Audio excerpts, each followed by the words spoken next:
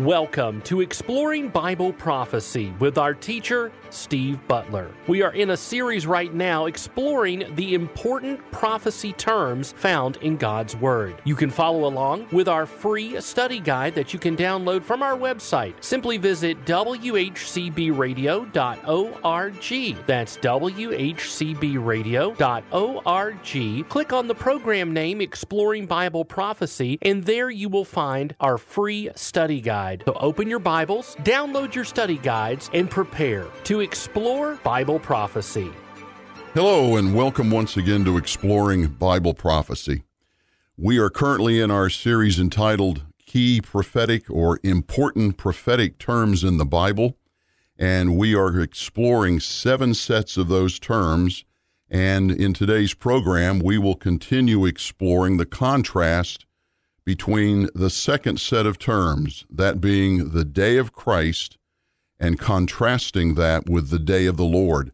And I emphasize the word contrast, and as we are just about ready to finish up point number 2, and that being going through the last few scriptures dealing with the day of the Lord, that if you've been following along with us for a while, particularly in point number 2, it should be clear from the scriptures that there is a contrast, not a comparison, between the day of Christ and the day of the Lord, that you prayerfully have seen from the scriptures. The day of Christ is clearly a description of the rapture of the church, and it's a very positive, a very God-glorifying time. It's a time that we are told as Christians to eagerly await, because we are going to be taken off of this earth before God turns his attention to Israel during what is called the 7-year tribulation that was prophesied all through the scriptures. And we are going to stand before our husband, Jesus Christ, we being the bride, he being the bridegroom, promised to us who have faith in him through his death, burial, and resurrection. And he will judge us for our works on the earth after we became Christians. In other words, for our sanctification. No regard or any attention paid to sin. Why? Because all of that was done away with on the cross. So there is no reference to sin, and we talked about that in Hebrews chapter 9, verse 28, a wonderful passage describing the Bema Seat judgment of the church. So that's the day of Christ. And then the day of the Lord is a period of time that, according to the scriptures, starts at the midpoint of tribulation, has I call it a high point. It's a point of emphasis, that maybe is a better way to say it, with the second coming of Christ. And the reason I say I was using the word high point, he is going to come and judge the world. Every person who was alive on the earth at that time, at the end of the tribulation, that 7-year period of time, will be judged face to face by Jesus Christ. That's the Jews and the Gentiles that are on the earth. And it's going to be a day of doom and gloom and darkness. And prayerfully, you've seen that as we've gone through the Old Testament scriptures, the many scriptures that we have there on our worksheet, that, as the announcer said, you can download from this radio station. And I prayerfully ask that you do, because there are so many scriptures that I think for the casual listener, perhaps not the serious listener, and I pray at some point all of you that are listening would make it a focus of your life, your Bible study life, to become a serious student of Bible prophecy, because we know from the scriptures, and we've been over those scriptures any number of times in this teaching ministry, what pleases God is growing in our knowledge of who he is. So that's really what this whole purpose of this ministry is about, is growing in our knowledge. So whereas you might say, well, just tell me in 50 words or less, what's the difference between the day of Christ and the day of the Lord? I could do that, but it would have really no material impact on your spiritual growth. And I pray that you see it that way, that the reason we have so many scriptures here is just a desire on my heart to show you how you can study the scriptures for yourself and you can convince yourself through the leading of the Holy Spirit what is truth. Truth can be discerned through Bible study. I do not believe that a really good understanding of truth can be discerned simply by listening to somebody tell you what they think so-and-so is, what they think the day of Christ is, or what they think the day of the Lord is. I really believe the only way to do this that glorifies and pleases and honors God is to get into His Word and let Him tell you through His Holy Spirit what He's trying to get across. So that's what we have been doing in this ministry, and now we're in these prophetic terms as we prepare to do an overview of the yet-to-occur prophecies in the Bible that take us all the way to eternity at the end of the book of Revelation. So we are finishing up here in point number 2 with the day of the Lord, and we are in our New Testament passages, of which there are a few, because it is about Israel. The day of the Lord is about Israel. Yes, there are Gentiles on the earth. They are caught up in this. They will be judged through this, but it is principally for and about Israel, and the Old Testament makes that very clear. And we've been over a number of those Old Testament scriptures to prove that point. So here we are in the New Testament, and we've been spending the last few programs talking about the Thessalonians. So therefore, that would take us to the first and second books of Thessalonians. And of course, we've said over several times, several programs, the purpose of Paul writing to the Thessalonians was to allay their concerns that they had missed the rapture of the church. Well, how did this church in Thessalonica, all the way up in northeast Greece, know about this? Well, Paul had taught them. He had taught them in detail. In fact, he had said, "You know full well, or I have taught you these things, so I have no need of repeating them to you." So Paul has emphasized to us, the reader, as he explains this to the Thessalonians in his 2 letters, "I have made this point clear to you. Now I want to re-emphasize. No, you have not missed the rapture. Let me describe what the circumstances are that lead up to, that come after the rapture. So what you're experiencing that you're calling the tribulation is really just persecution from the Roman government, but it is not the persecution that is going to take place during the tribulation, because that will be many, many magnitudes worse than anything that had come before the tribulation. So we went to 1 Thessalonians, the first letter that he wrote, and we went to 1 Thessalonians chapter 5. And I just feel that this is probably a good time to go through those first 11 verses again, because Paul does a good job of explaining the difference between the day of the Lord and what the church is going to experience. A difference between the day of the Lord and what the church is going to experience. And he says in 1 Thessalonians chapter 5, verse 1, "Now as to the times and epochs, brethren, you have no need of anything to be written to you." And again, a comment, there he is telling them again, I've taught you these things. I've told you what's going to happen, what the prophetic future is going to look like, when it's going to happen in sequence, and where you're involved, believers, and where you're not involved. And so he makes that emphasis again in verse 1. Verse 2, "For you," speaking to the church, "you yourselves know full well," again, because I've taught you, "that the day of the Lord will come just like a thief in the night." And we went to John chapter 10. We went to Matthew 24, verse 43, to show you that these are negative terms. This is applying to the Jews that are in the tribulation, that it's going to, and it's the unbelieving Jews, particularly the unbelieving Jews and the Gentiles. They will be caught by surprise when Christ comes back, that it'll be like a thief in the night.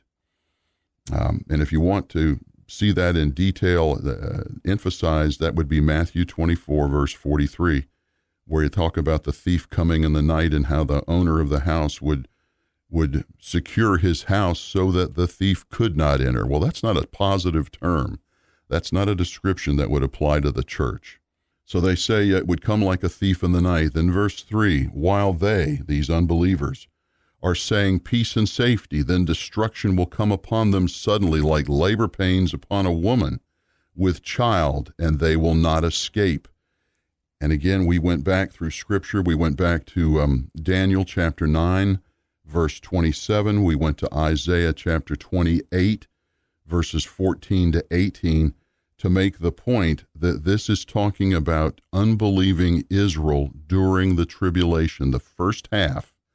Daniel 9 tells us that they are living under a peace treaty brokered with the Antichrist.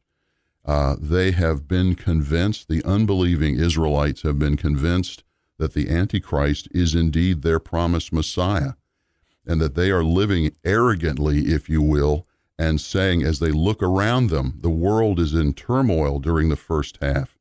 Remember, we learned from Revelation 6 and Revelation 9 that half the world dies during the first half. But Israel is protected under this peace treaty from Daniel chapter 9, verse 27, and they're saying peace and safety. And then Isaiah 28, talking about that peace treaty, they're saying arrogantly, we are not going to be overcome with this desolation that's being wrought across the rest of the earth, and that we'll never be affected by that. So we're living in peace and safety. And then it says right there in 1 Thessalonians chapter 5, verse 3, it says, because they're saying that, then destruction will come upon them suddenly like birth pangs or labor pains upon a woman. And to go into detail describing that, we went to Matthew 24, and basically it was verse 8, and everything above that in Matthew 24, describing the wars and rumors and wars and so forth. This was describing Israel, unbelieving Israel in the first half of the tribulation, seeing and hearing all these things, and then Christ telling them there on the Mount of Olives, it's what this is all about, the Olivet Discourse, saying that these are just birth pangs for you, Israel. You're watching this, but at one point, at that midpoint, when the Antichrist removes the protection of that treaty, which we learn in Daniel 9, verse 27, at the midpoint of the tribulation, he's going to remove the protection of that treaty, and he's going to go after to destroy Israel. And those birth pangs will come upon them, and they will not escape. So verse 4, but you, brethren, referring back to the church, you, brethren, are not in darkness. And again, the distinction between day and night, light and dark, is the distinction between the righteous and the unrighteous. The people of the day, he's obviously referring to as the church here, and those that are in darkness are unbelieving Israel as they go into and through the tribulation. Again, verse 4, but you, brethren, are not in darkness, that the day. What is the day? Back up to verse 2, the day of the Lord. You are not in darkness, that the day of the Lord would overtake you like a thief. And I want to clarify a point here, because when Christ comes back at the second coming, he will come back like a thief in the night. That's described in Matthew 24. Remember that the day of the Lord is not a specific single day like the day of Christ is. The day of Christ is a day, a moment in time when the rapture of the church takes place.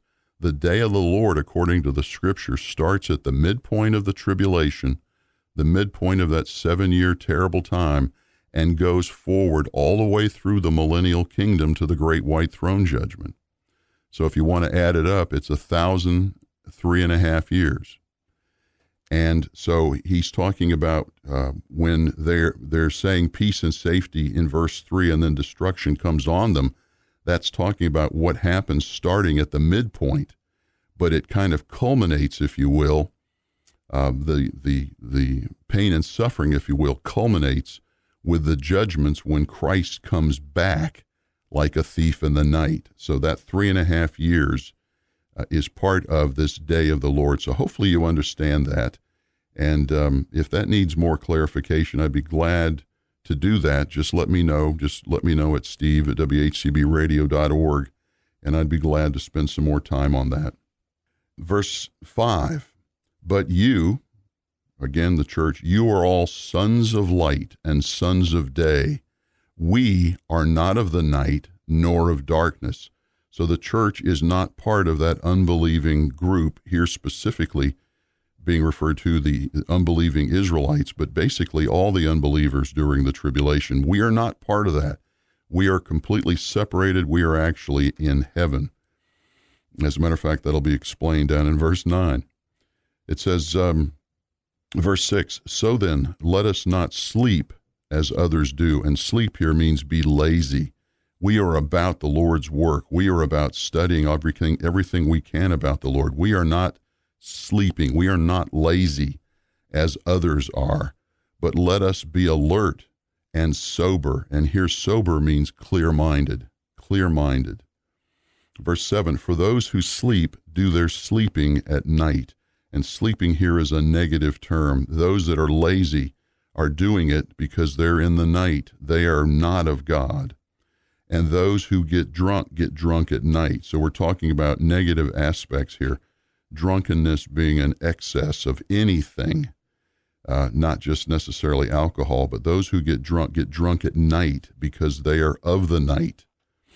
Verse 8, but since we, back to referring to the church, are of the day, let us be sober. And a sober again means clear-minded, having put on the breastplate of faith and love, and as a helmet, the hope of salvation. For God has not destined us for wrath, but for obtaining salvation through our Lord Jesus Christ, who died for us, so that whether we are awake or asleep, we will live together with him. And that reference in verse 10 of awake or asleep is talking about at the moment of the rapture of the church, those who are asleep. In other words, they have died, waiting to be resurrected. They will be resurrected. Those who are awake, literally, physically awake at the time of the rapture, they will be translated. So he's talking about those who are living at the time of the rapture and those who have died in Christ at the time of the rapture. We will all live together with him. We'll all be raptured at one time. What a wonderful passage verse 10 is. And then to wrap that thought up in verse 11, therefore, encourage one another and build up one another, just as you also are doing. So that wonderful admonition there, everything that's been listed above there in 1 Thessalonians chapter 5, from verse 1 to verse 10, relative to the church, is encouraging. It's very positive. And we should therefore take that information and encourage one another with it, because we are not of the darkness. We are not of Satan, if you will, like the others are. So Paul is encouraging the Thessalonians by making the very clear distinction here that you, church, you, brethren, are not going to be involved in the day of the Lord. So I just wanted to make that point very clear. And again, if it needs more explanation, please let me know.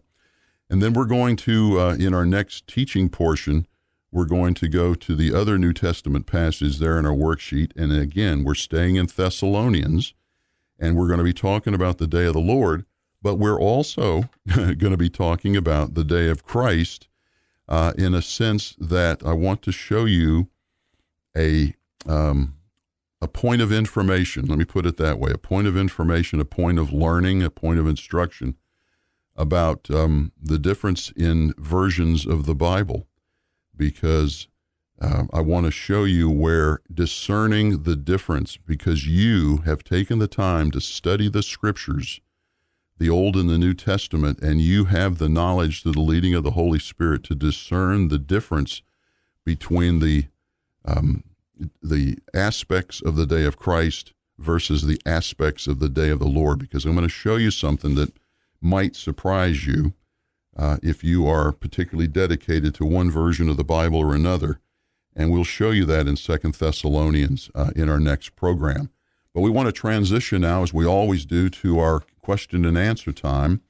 And we have been taking a question that's basically, the question is, does the fact that Israel is the wife of God, and I love that emphasis because that's a fact in the Bible, Does the fact that Israel is the wife of God have any impact on end-time prophecy? And yes, it does. And we have been going through this for several programs now. And what I have been trying to do in the first part of answering this question is, one, to establish, yes, the fact that Israel is the wife of God. And we went to Exodus 19 to show you the wedding ceremony there at the foot of Mount Sinai. Then we went to some other Old Testament passages to show you where God in the Scripture refers to himself as the husband of Israel. And then transition to wanting to clarify a point to make sure we understand that there is a lot of teaching, unfortunately, out there, and I actually go as far as to call it a false gospel, that teaches that the church, you and I, have been at the center of God's plans in the Bible since the beginning of the Bible, since Genesis. And of course, the Bible very clearly teaches that the whole concept, much less the understanding of the term church, was not understood in the Old Testament at all, that it was a mystery that was revealed in the New Testament by the Apostle Paul, so that we need to understand that God's plans are principally dealing, his plans as laid out in the Bible, from Genesis to Revelation, principally deal with Israel before the creation of the church, and then once the church is raptured out, it goes back to paying attention to Israel again. So again, said another way, everything before Pentecost is about Israel, and everything after the rapture is about Israel. So between Pentecost and the rapture, which has been approximately 2,000 years, the focus has been on the church, because Israel God has basically descriptively turned his back on Israel for a period of time, because they denied his son when he sent him to them. So therefore, he has put his promises, his covenant promises to Israel on hold. They've temporarily on hold, and has turned his attention to the church. Anyone who believes that Jesus Christ died for them on the cross, was their sacrifice, and that he died and was resurrected, and he is the Son of God. If you believe that, then you are part of the church. Israel doesn't believe that, not yet. They will, but not until the end of the tribulation. So as long as the church is on the earth, we have the gospel of grace, which we'll talk about in our next set of terms to differentiate that. But before the church was created at Pentecost and after the church is taken out, that's all about Israel and its relationship with her husband, God the Father. And we made that point, and we actually showed it in the book of Acts chapter 15. Acts chapter 15, and we were reading verses 13 to 18, and it was basically quoting from Amos, the prophet Amos, who prophesied about 750 years before Christ ministered on the earth. So it was a strong prophecy from Amos. But remember, the church was not known in the Old Testament. So the interesting thing I wanted you to see, because we're now going to go to Amos in the Old Testament. Amos is one of the minor prophets.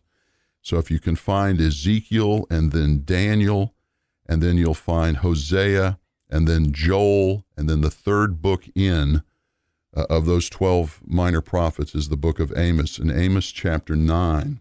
And I want you to see this, because this is Amos prophesying, obviously, about Israel.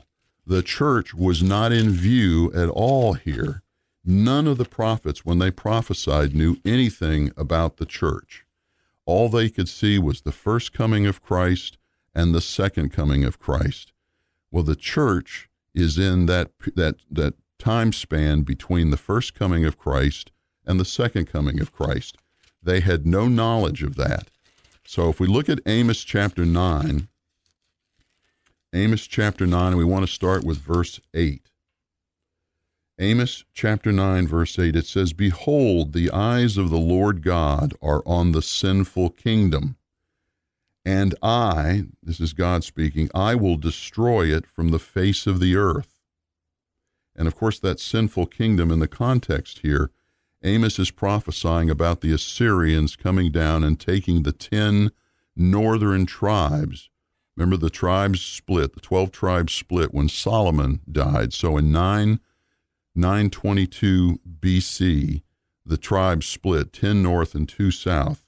And it's referring here to the Assyrians coming down and taking the 10 tribes away, and they have not come back as tribes as yet. They will, but not until the tribulation period. So again, "Behold, the eyes of the Lord God are on the sinful kingdom, and I will destroy it from the face of the earth. Nevertheless, I will not totally destroy the house of Jacob." When he referred to Jacob, that's Jacob had his name changed to Israel. He was the father of the 12 tribes. So he says, "I will not totally destroy all 12 tribes, declares the Lord. For behold, I am commanding, and I will shake the house of Israel among all nations." Remember, they were scattered effectively by 722 BC by the Assyrians. They were scattered among the nations. "And I will shake the house of Israel among all nations, as grain is shaken in a sieve, but not a kernel will fall to the ground." In other words, God's going to shake the world, and he's going to separate all the Israelites out of the nations, and he's going to bring them back to Israel and judge them. And we find that in Ezekiel chapter 22. We're not going to go there now. But he says, "I'm going to shake the nations, and I'm going to shake out everybody but the Jews, and I'm going to save all those Jews, and I'm going to bring them back." Verse 10, "All the sinners of my people will die by the sword, those who say the calamity will not overtake or confront us." And remember, we've talked about that. That is a clear description of Israel, unbelieving Israel during the tribulation, the 7-year tribulation. And we find from Zechariah chapter 13, verse 9, that 2/3 of the Jews that God brings back for judgment at the end of the tribulation will die, and they will die by the sword. 11, "In that day I will raise up the fallen booth of David and wall up its breaches. I will also raise up its ruins and rebuild it as in the days of old, that they may possess the remnant of Edom and all the nations who were called by my name, declares the Lord," who does this. So we're going to take this 8th century prophecy and we're going to compare it to a New Testament passage that includes the rapture in this. So we'll do that in our next program. Remember, if we don't talk again, I'll be seeing you in the air. Thank you for joining us on this edition of Exploring Bible Prophecy. Our special offer this month is Consider the Ant, Volume 1, The Basics. Consider the Ant is a biblically based look at emergency preparedness. You'll be taken through the steps necessary to prepare yourself for the unexpected. This special DVD can be yours for only $20. To get your copy of Volume 1, The Basics from Consider the Ant, simply call us at 878-6279. That's 423-878-6279. Exploring Bible Prophecy is a production of WHCB. Learn more at WHCBradio.org.